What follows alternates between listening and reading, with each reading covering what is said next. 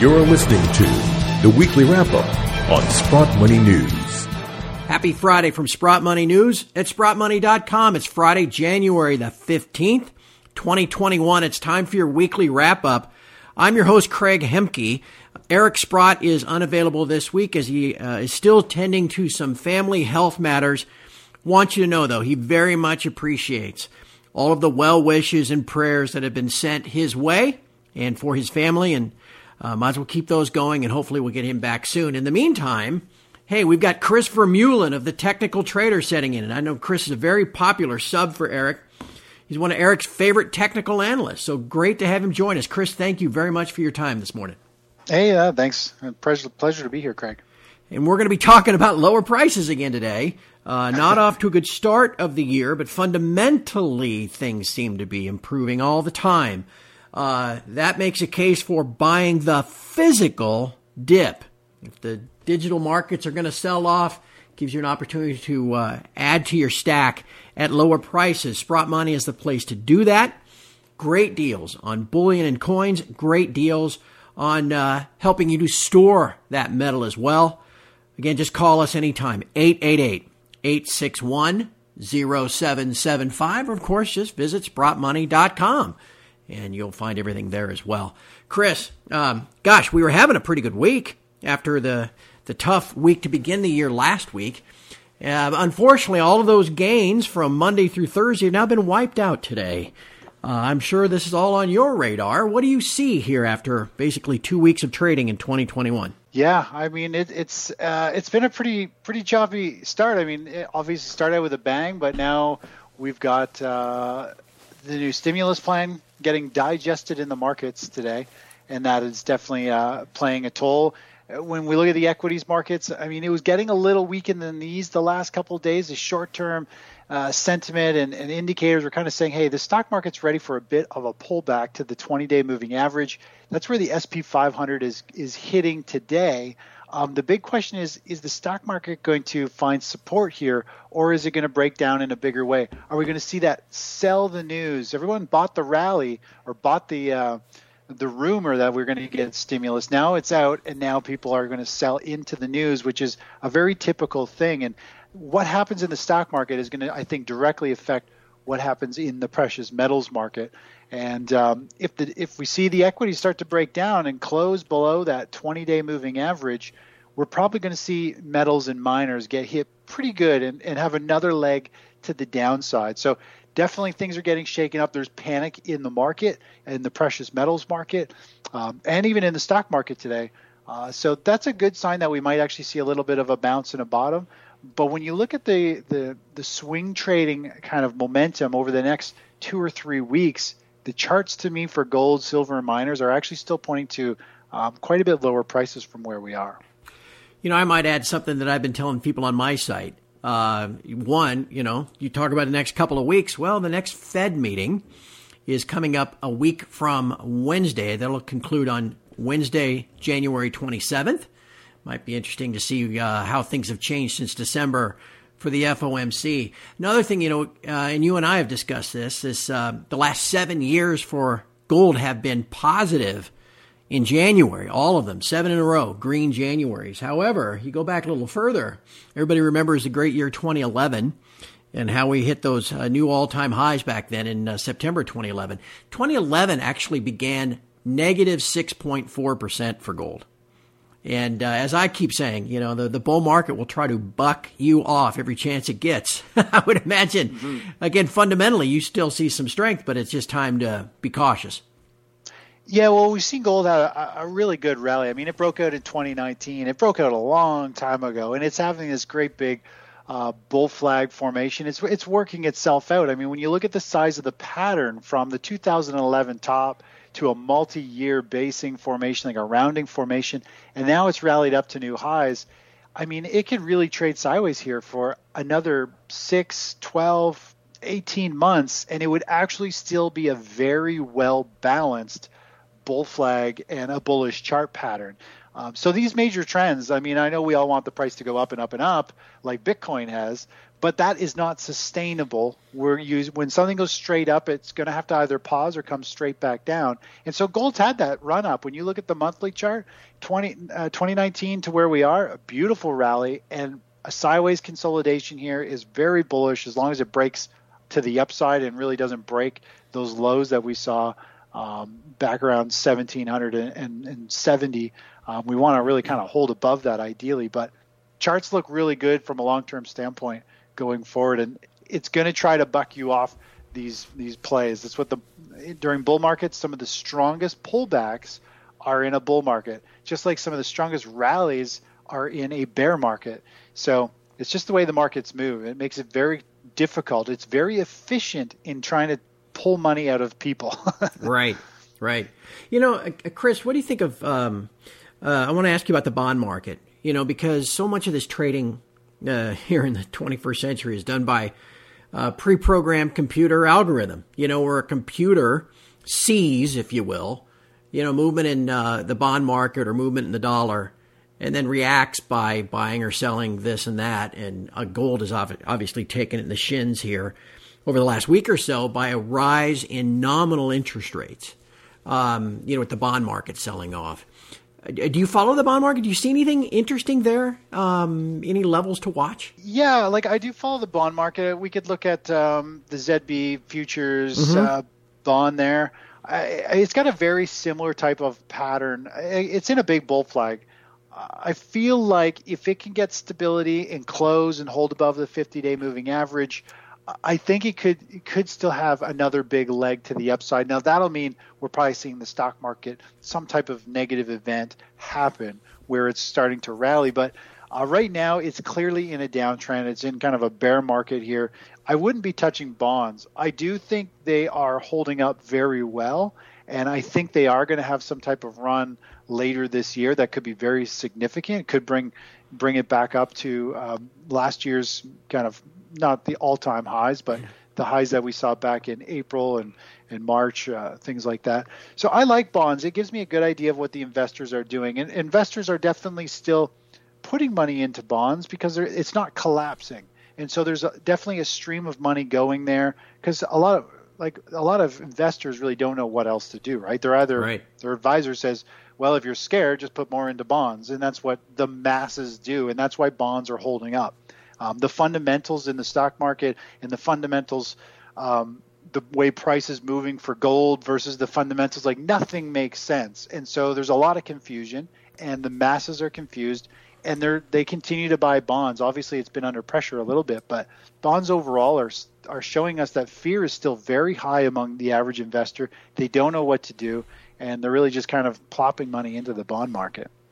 How about the dollar index? This all gets back to my chagrin of the machines, right? Here, as we record here today, the dollar index is up about 0.5 point, and it's up because the primary component of the dollar index is the euro, and the euro is down today because it looks like the Pfizer vaccine is being rolled out very slowly in Europe. So if you connect the dots and square the circle, gold is down today because the Pfizer vaccine is being rolled out slowly in Europe. That doesn't seem to make a lot of sense. But we'll watch the dollar, obviously. I mean, to me, it looks like 91 on the weekly chart seems to be an important level. What do you see? Yeah, I think the dollar could be setting up a lot like what we saw from 2017 down to the 2018 lows. It's actually a very similar percentage-wise. It's almost the exact same move. The chart patterns have moved very similar. When you look at it on the weekly chart, we could see this dollar put in a pretty strong bounce. I was just talking about it a couple of days ago that the dollar, if it finds support here, has the potential to have this massive kind of rally that's going to catch most people off guard because obviously stimulus should mean lower dollar, but the markets never do exactly what we expect or follow the fundamentals. And we could have a very big rally to 94 or 95 on the U.S. dollar index, which is a long ways up. If that is the case, metals and miners are going to be dormant and trading sideways to lower for several months as that unfolds. It doesn't mean it's the end of the world for metals, but it's going to postpone that next major leg to the upside. And in a perfect world, we'd probably see the dollar bounce up to that 94 area.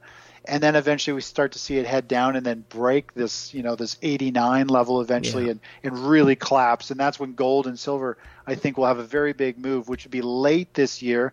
But I think it's still in the cards, but it's just maybe not right away. Right. No, I agree with that. It wouldn't surprise me at all, and probably wouldn't surprise you, if instead of, as we've seen the last 2 years, gold and silver rallying the first 8 months and consolidating the last 4, maybe we'll continue to consolidate the first 4 and rally the last 8. Yeah. Hey, I want to ask you about the shares. Talk about a bull flag. You look at something like the GDX on the monthly chart. Man, it looks beautiful, but it's still in that bull flag consolidation. Can't seem to break out. Is that what you see as well? Yeah, I do. It would be nice if we could find some traction here. But when you look at the monthly chart and the size of that pattern, GDX, it can still fall all the way down to roughly, $31 a share. And it's still actually a very bullish sign. It's actually had kind of a first move, and then it's had a pause the last 3 months. So if it came all the way down to 31, it would kind of be an ABC, a 3-wave correction.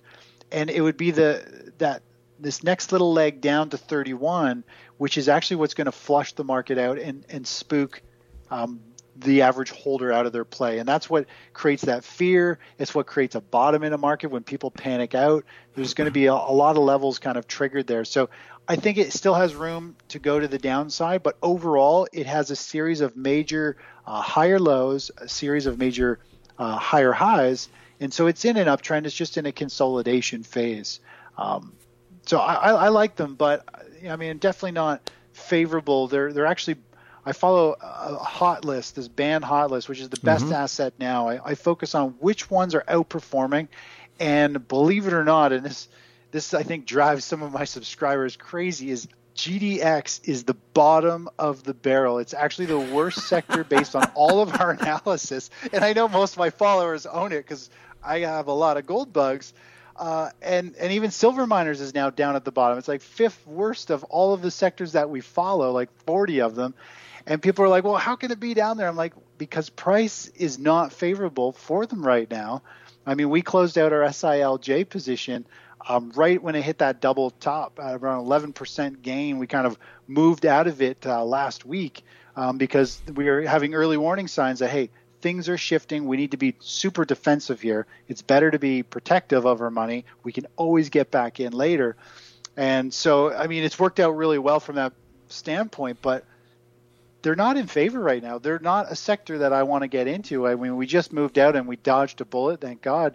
But it has a lot of work to be done before it climbs the scale and goes to our best assets in terms of where do we want to deploy our capital when the stock market starts a new leg up, when the dollar starts to roll over. When all these things come into favor, we'll reanalyze that. Until then, I mean, we're focusing on other sectors. The EV market is still on fire. I mean, a lot of these sectors in the marijuana sector is on fire. So we're following and moving with those versus the metals right now, because the metals are just out of favor. This is a time to accumulate. But in terms of the shares, I'm not too excited about owning them right at the moment. You dodged that bullet in SLJ and it hit me.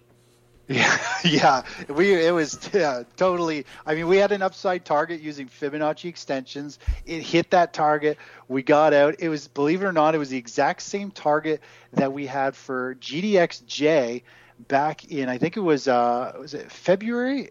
I think it was February when GDXJ gapped sharply higher just before the market collapsed. We saw this massive move. It was February 24th or 5th there. It actually gapped above our Fibonacci extension target, the same setup we just had in SILJ, and we closed it at the opening tick at the high, and then GDXJ fell like 57%.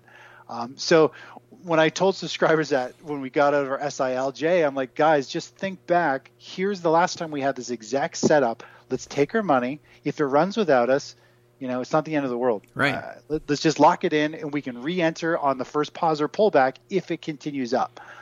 So that kind of settled people's nerves, realizing, I mean, now it's played out perfectly. It's falling to the downside. We might be able to reload at a much lower price yet. So, a lot of people like to criticize technical analysis, but I held my SLIJ calls, yeah, because earnings season is pending here for a couple of weeks. So, and then we gapped down Friday, so I didn't really get a chance to get out. And, well, how's that worked out so far? The only thing I have left going for me, Chris, is a little bit of time. Yeah, as long as you bought some options for far enough out, or exactly, you're playing exactly detailed strategy with theta decay or something.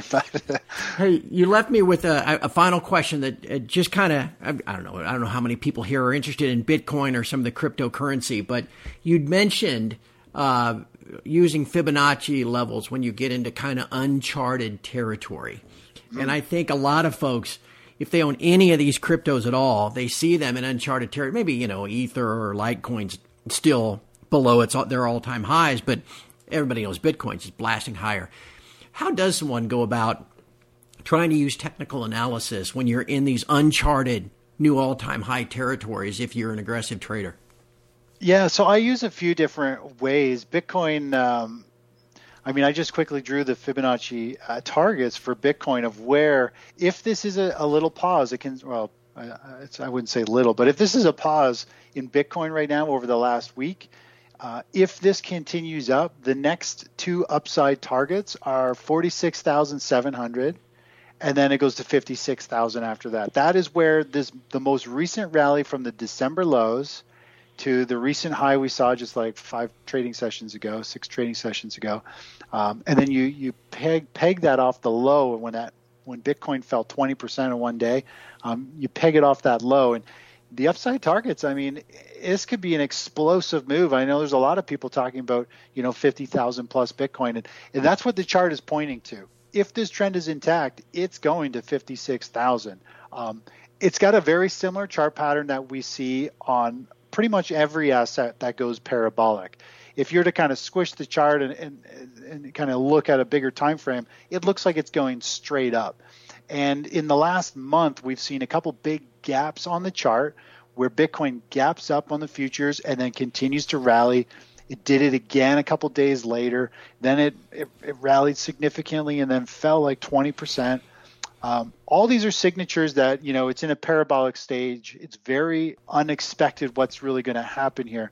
But if this momentum continues for another leg up, it's going to have that rally. And the key here is, let me just grab the levels. So if it breaks more or less 43,000 and to the upside, then it's probably going to more or less 47 and then 56. If it breaks below and closes below the 31,500, it could very quickly collapse right back down to around 17,000. So it is in this super volatile pattern.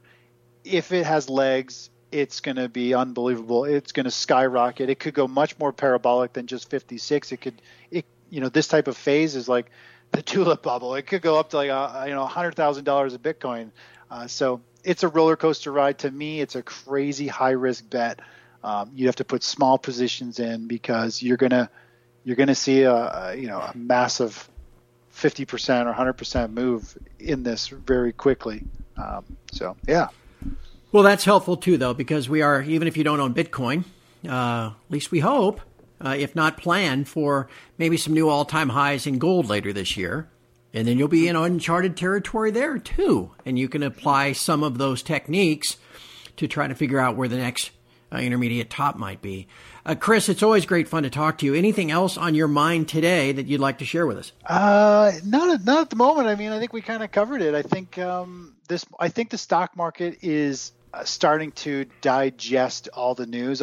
We're on the verge of seeing, I think, a multi-week pullback in the stock market. It could even last a couple months. So I think it's going to become really difficult for traders. I think it's going to put pressure on metals.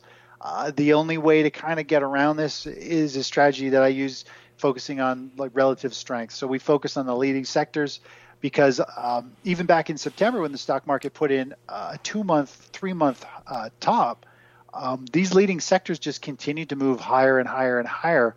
And that's really, I think, something that listeners need to follow.